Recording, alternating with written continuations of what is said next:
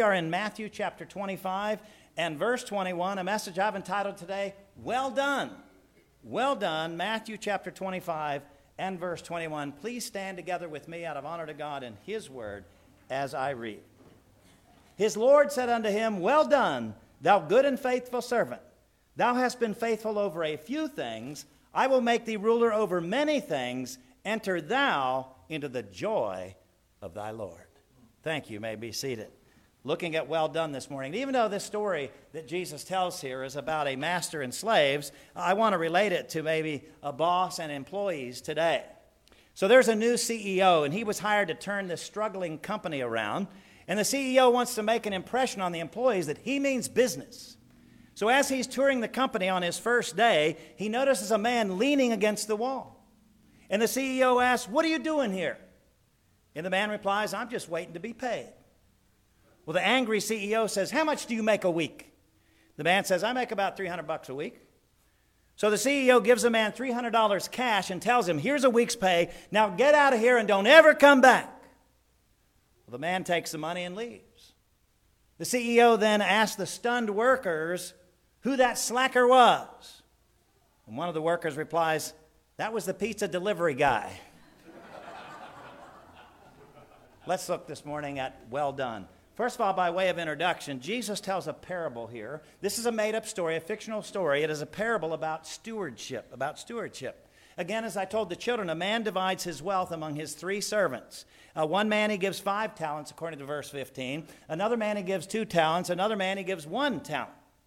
Now, let me clear that up for you. A talent is 60 denarii. Now you know what I'm talking about, right? A talent is 60 denarii. Well, no, 1 denarius would be basically a day's wage. This is a picture of a denarius, but 1 denarius would be a day's wage. So today, using $15 an hour, the going rate around here, something like that, that would be $120. But this is 60 denarii, and so 60 denarii would be $7,200. That's 1 talent in today's money. Well, anyway, the man divides his wealth among his 3 servants. The man then goes on a journey, according to verse 14. The servants are to invest the man's wealth while he's gone. Well, in verse 19, the man returns expecting a return on his investment. He doesn't just want his money back, he wants his money back plus.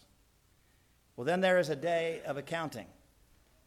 And on that day of accounting, the man commends 2 of his servants. He says, Well done, did a good job. You made me some money. But he condemns that 3rd servant. So what does this have to do with us? What is the interpretation of this parable for us? Well, first of all, the man is Jesus who is getting ready to go away into heaven. He's going off on a far trip, the parable says. He's getting ready to go away into heaven. The wealth is all that he has entrusted to us, whether it's the time he has given us, the talents he has given us, the treasures he has given us. It is everything that he has entrusted to us. And the investment is how we use what he has entrusted to us for his kingdom. Catch that. Not for our kingdom, not for the church. It is how we use what he has entrusted to us for his kingdom. Now, don't misunderstand here. Don't get confused. We are saved by grace, not by good works. We are saved by grace. Paul makes that clear in Ephesians 2:8. He says, For by grace are you saved through faith, and that's not of yourselves, it's the gift of God. So we're saved by grace. However, we are saved to do good works. Look at the rest of this passage, starting at the ellipsis there in the middle. For we are his workmanship, created in Christ Jesus unto good works, which God hath before ordained that we should walk in them. So we're saved by grace, not by works, but we are saved to do good works. Let me make it even simpler. You and I have been saved to serve.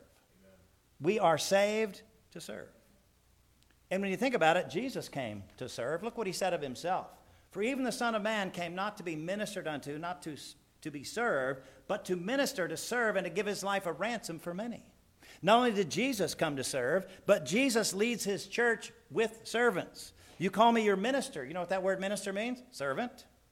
And we have a body of deacons. The Greek word deacon means servant.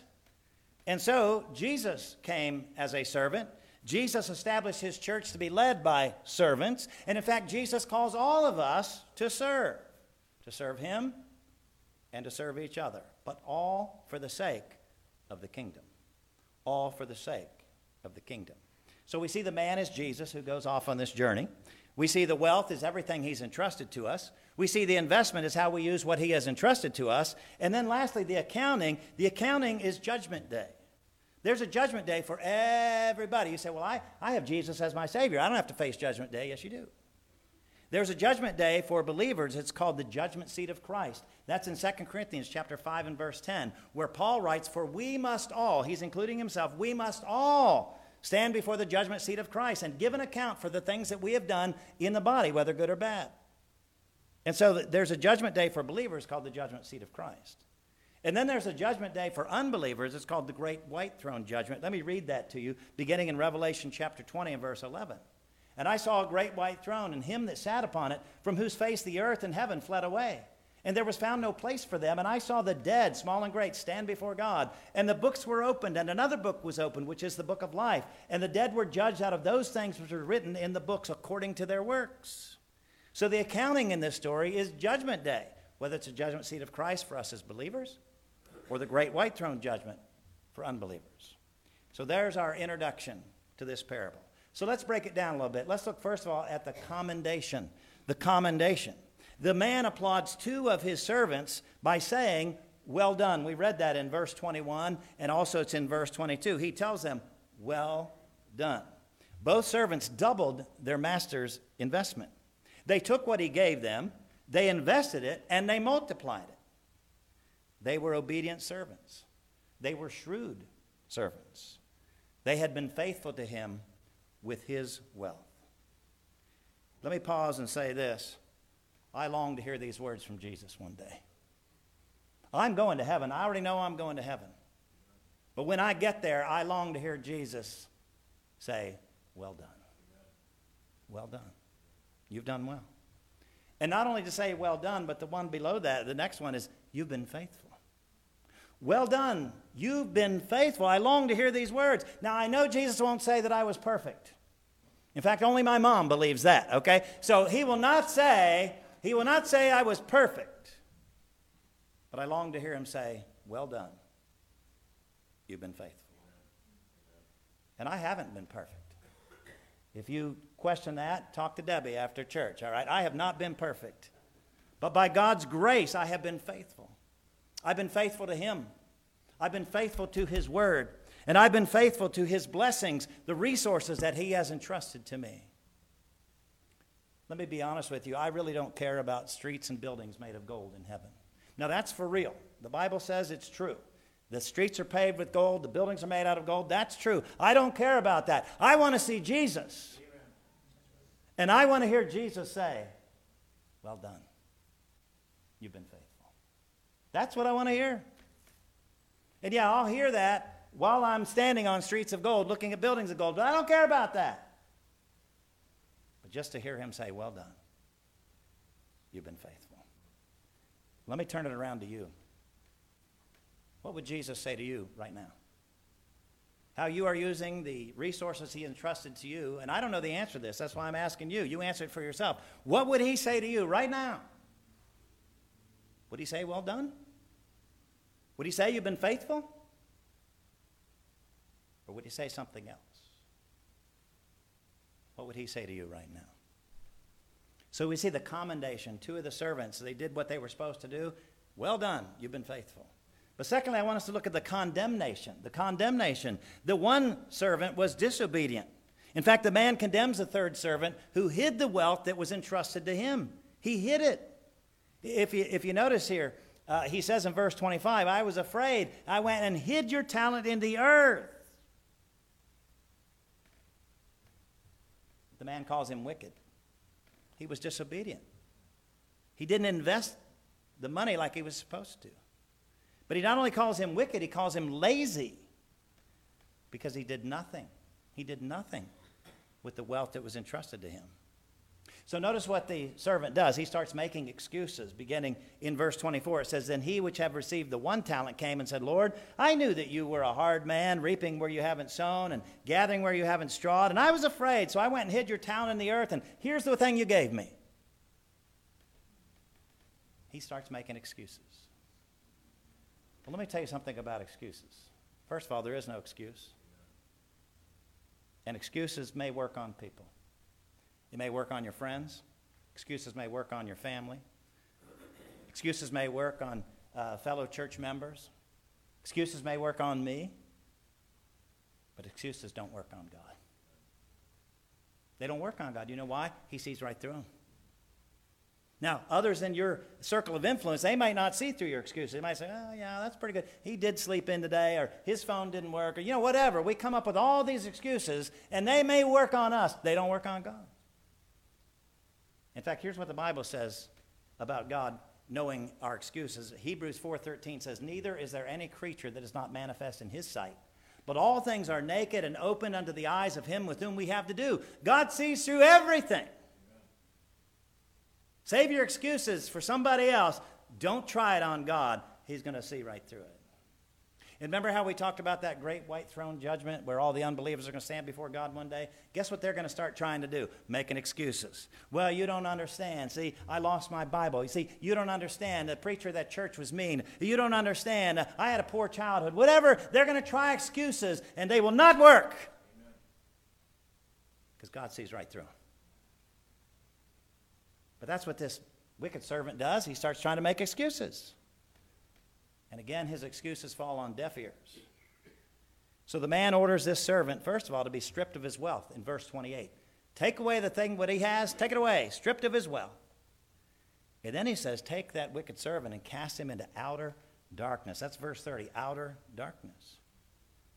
And he says it's not only just outer darkness, but in this outer darkness there's going to be weeping and gnashing of teeth. Now I will tell you that this is a symbolic reference to eternal damnation in hell. Because hell is a place of stripping. Everything you are, everything you had is stripped from you in hell. And it's also a place of suffering. As he mentions here, weeping and the gnashing of teeth. It makes sense if hell is a place of suffering. Of course people would be weeping there. But what is this gnashing of teeth? Well, really in the Greek it means clenching of teeth. You ever hurt yourself and you clench your teeth and go, oh, that hurts? That's what hell is forever. Hell is a place of stripping. Hell is a place of suffering. But there's something else going on here. Hell is a place of fire. We know that. So how can it be dark? Again, Jesus says in verse 30, put him in outer darkness, total black darkness. And I'm telling you, he's talking about hell. So if hell is a place of fire, how can it also be dark? Well, my simple answer is supernaturally. We call laws of physics what they are, but God invented those. He can change them, he can alter them whenever he wants to. So hell can be a place of fire and still be dark. But maybe you don't want to be supernatural with me today, and that's fine. How about this? The people that go to hell are blinded. So if you are blind, it doesn't matter if there's fire all around you. You'll never see it. It'll be complete and total outer darkness. So whether you want to be supernatural and say God just suspends the laws of physics or changes them for hell, or whether you want to say, you know what, everybody's blind, they can't see. Doesn't matter to me. You don't want to go to hell. You don't want to go to hell. So let me ask you a few questions. Number one, are you investing what God has entrusted to you in the kingdom? I didn't ask if you're investing it in your retirement account. I didn't ask if you're investing it in a bank. I didn't ask if you're investing it in the church. What I asked you, are you investing what God has entrusted to you in the kingdom? Or are you even now earning condemnation for how you are using what God has entrusted to you? I don't know the answer to that question. Again, that's why I'm asking you. Are you investing what God has entrusted to you in a kingdom, or are you even now earning condemnation for how you are using what God has entrusted to you? I like this next expression I read this week. Does your performance match your profession? Does your performance match your profession? In other words, we all profess to be believers in the Lord Jesus Christ, followers of the Lord Jesus Christ. We profess to be Christians. But what about our actions? Does our performance, what we do, is that matching our profession? If so, one day we will hear, well done, you've been faithful. Otherwise, we'll be like this third servant who was called by the master, called him to be wicked and lazy. Does your performance match your profession? So we looked at commendation for two of the servants. The man says, well done, you've been faithful. Then we look at condemnation. He says, you've been wicked, you've been lazy, sends him to hell. Thirdly, I want us to look at promotion. The two faithful servants are promoted. Again, let's look at that from verse 21 that I did read. He said, you've been faithful over a few things. I will make you ruler over many things. And in verse 22, the same thing. Verse 23, excuse me. He said, you've been faithful over a few things. I will make you ruler over many things. And so there's a promotion. The two faithful servants, they're promoted. They had been faithful over a few things. Now they could demonstrate their faithfulness over many things. They had been responsible. And now they'd be given more responsibility. Now, speaking of being responsible, a man goes on a job interview, and the boss says the company is looking for someone responsible. The man says, I'm your man. I'm definitely responsible. So the boss asks for proof. The man says, everywhere I've ever worked before, when something went wrong, everybody pointed at me and said, he's responsible. Again, they had been responsible over a few things. And now they'd be given more responsibility. What does that have to do with us? Well, the Bible says that we as believers will rule and reign with Christ one day. You can read about that in Revelation 20. We will rule and reign with Christ one day. But Paul elsewhere writes that we will be judges one day. We will judge the world and we will judge angels. Don't take my word for it. Take the scriptures. 1 Corinthians 6, beginning in verse 2. Do you not know that the saints shall judge the world? And if the world shall be judged by you, are you unworthy to judge the smallest matters? Know ye not that we shall judge angels? How much more things that pertain to this life? And so if we've been faithful with what God has given us here, one day we get to heaven, we hear, well done, you've been faithful. And then during the millennial kingdom, we'll have an opportunity to rule and reign with Christ, to judge the world, and to judge angels. So we've seen the commendation. Secondly, we've seen the condemnation. Thirdly, we've seen the promotion. And lastly, I want us to look at the invitation. What does this man say to the two faithful servants? He says, enter into the joy of thy Lord. Enter into the joy of thy Lord. In verse 21 and also verse 23, enter into the joy of the Lord. Well done, you've been faithful. Enter into my joy. The faithful are invited to join their master in a celebration.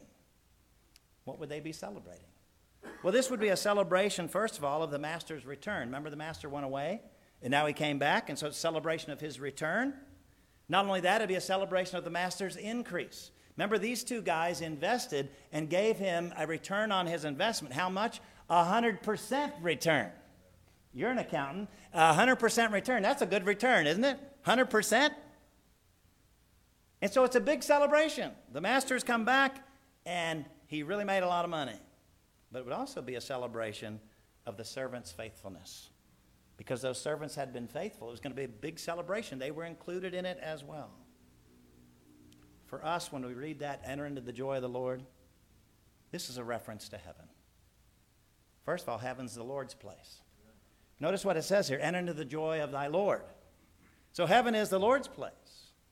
Secondly, heaven is a joyous place. Enter into the joy of the Lord. Why is heaven a joyous place? Well, we will see Jesus face to face there.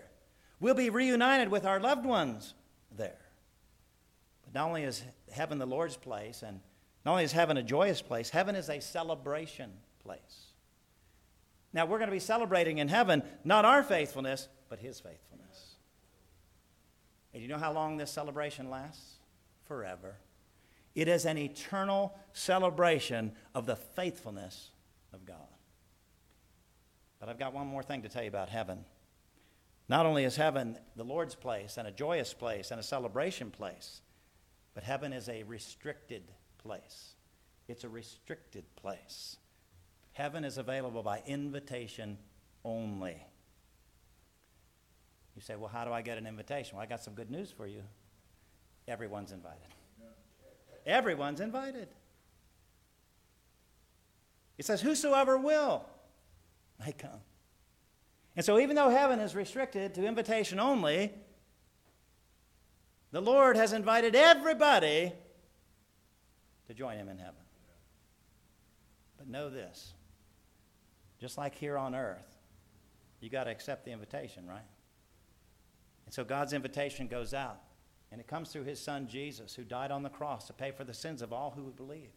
He was then buried, and the third day he rose again from the dead. This is your invitation to the joy of the Lord. Receive Christ as your Savior. Have your sins forgiven. Have eternal life granted to you, and you will be part of this eternal, never-ending celebration in heaven. However, if you don't receive the invitation, you're going to be like that wicked servant.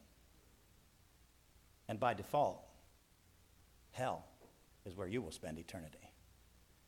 And I don't care that you've heard, well, hell is going to be a big party and all my friends are going to be there. It ain't. Hell is horrible.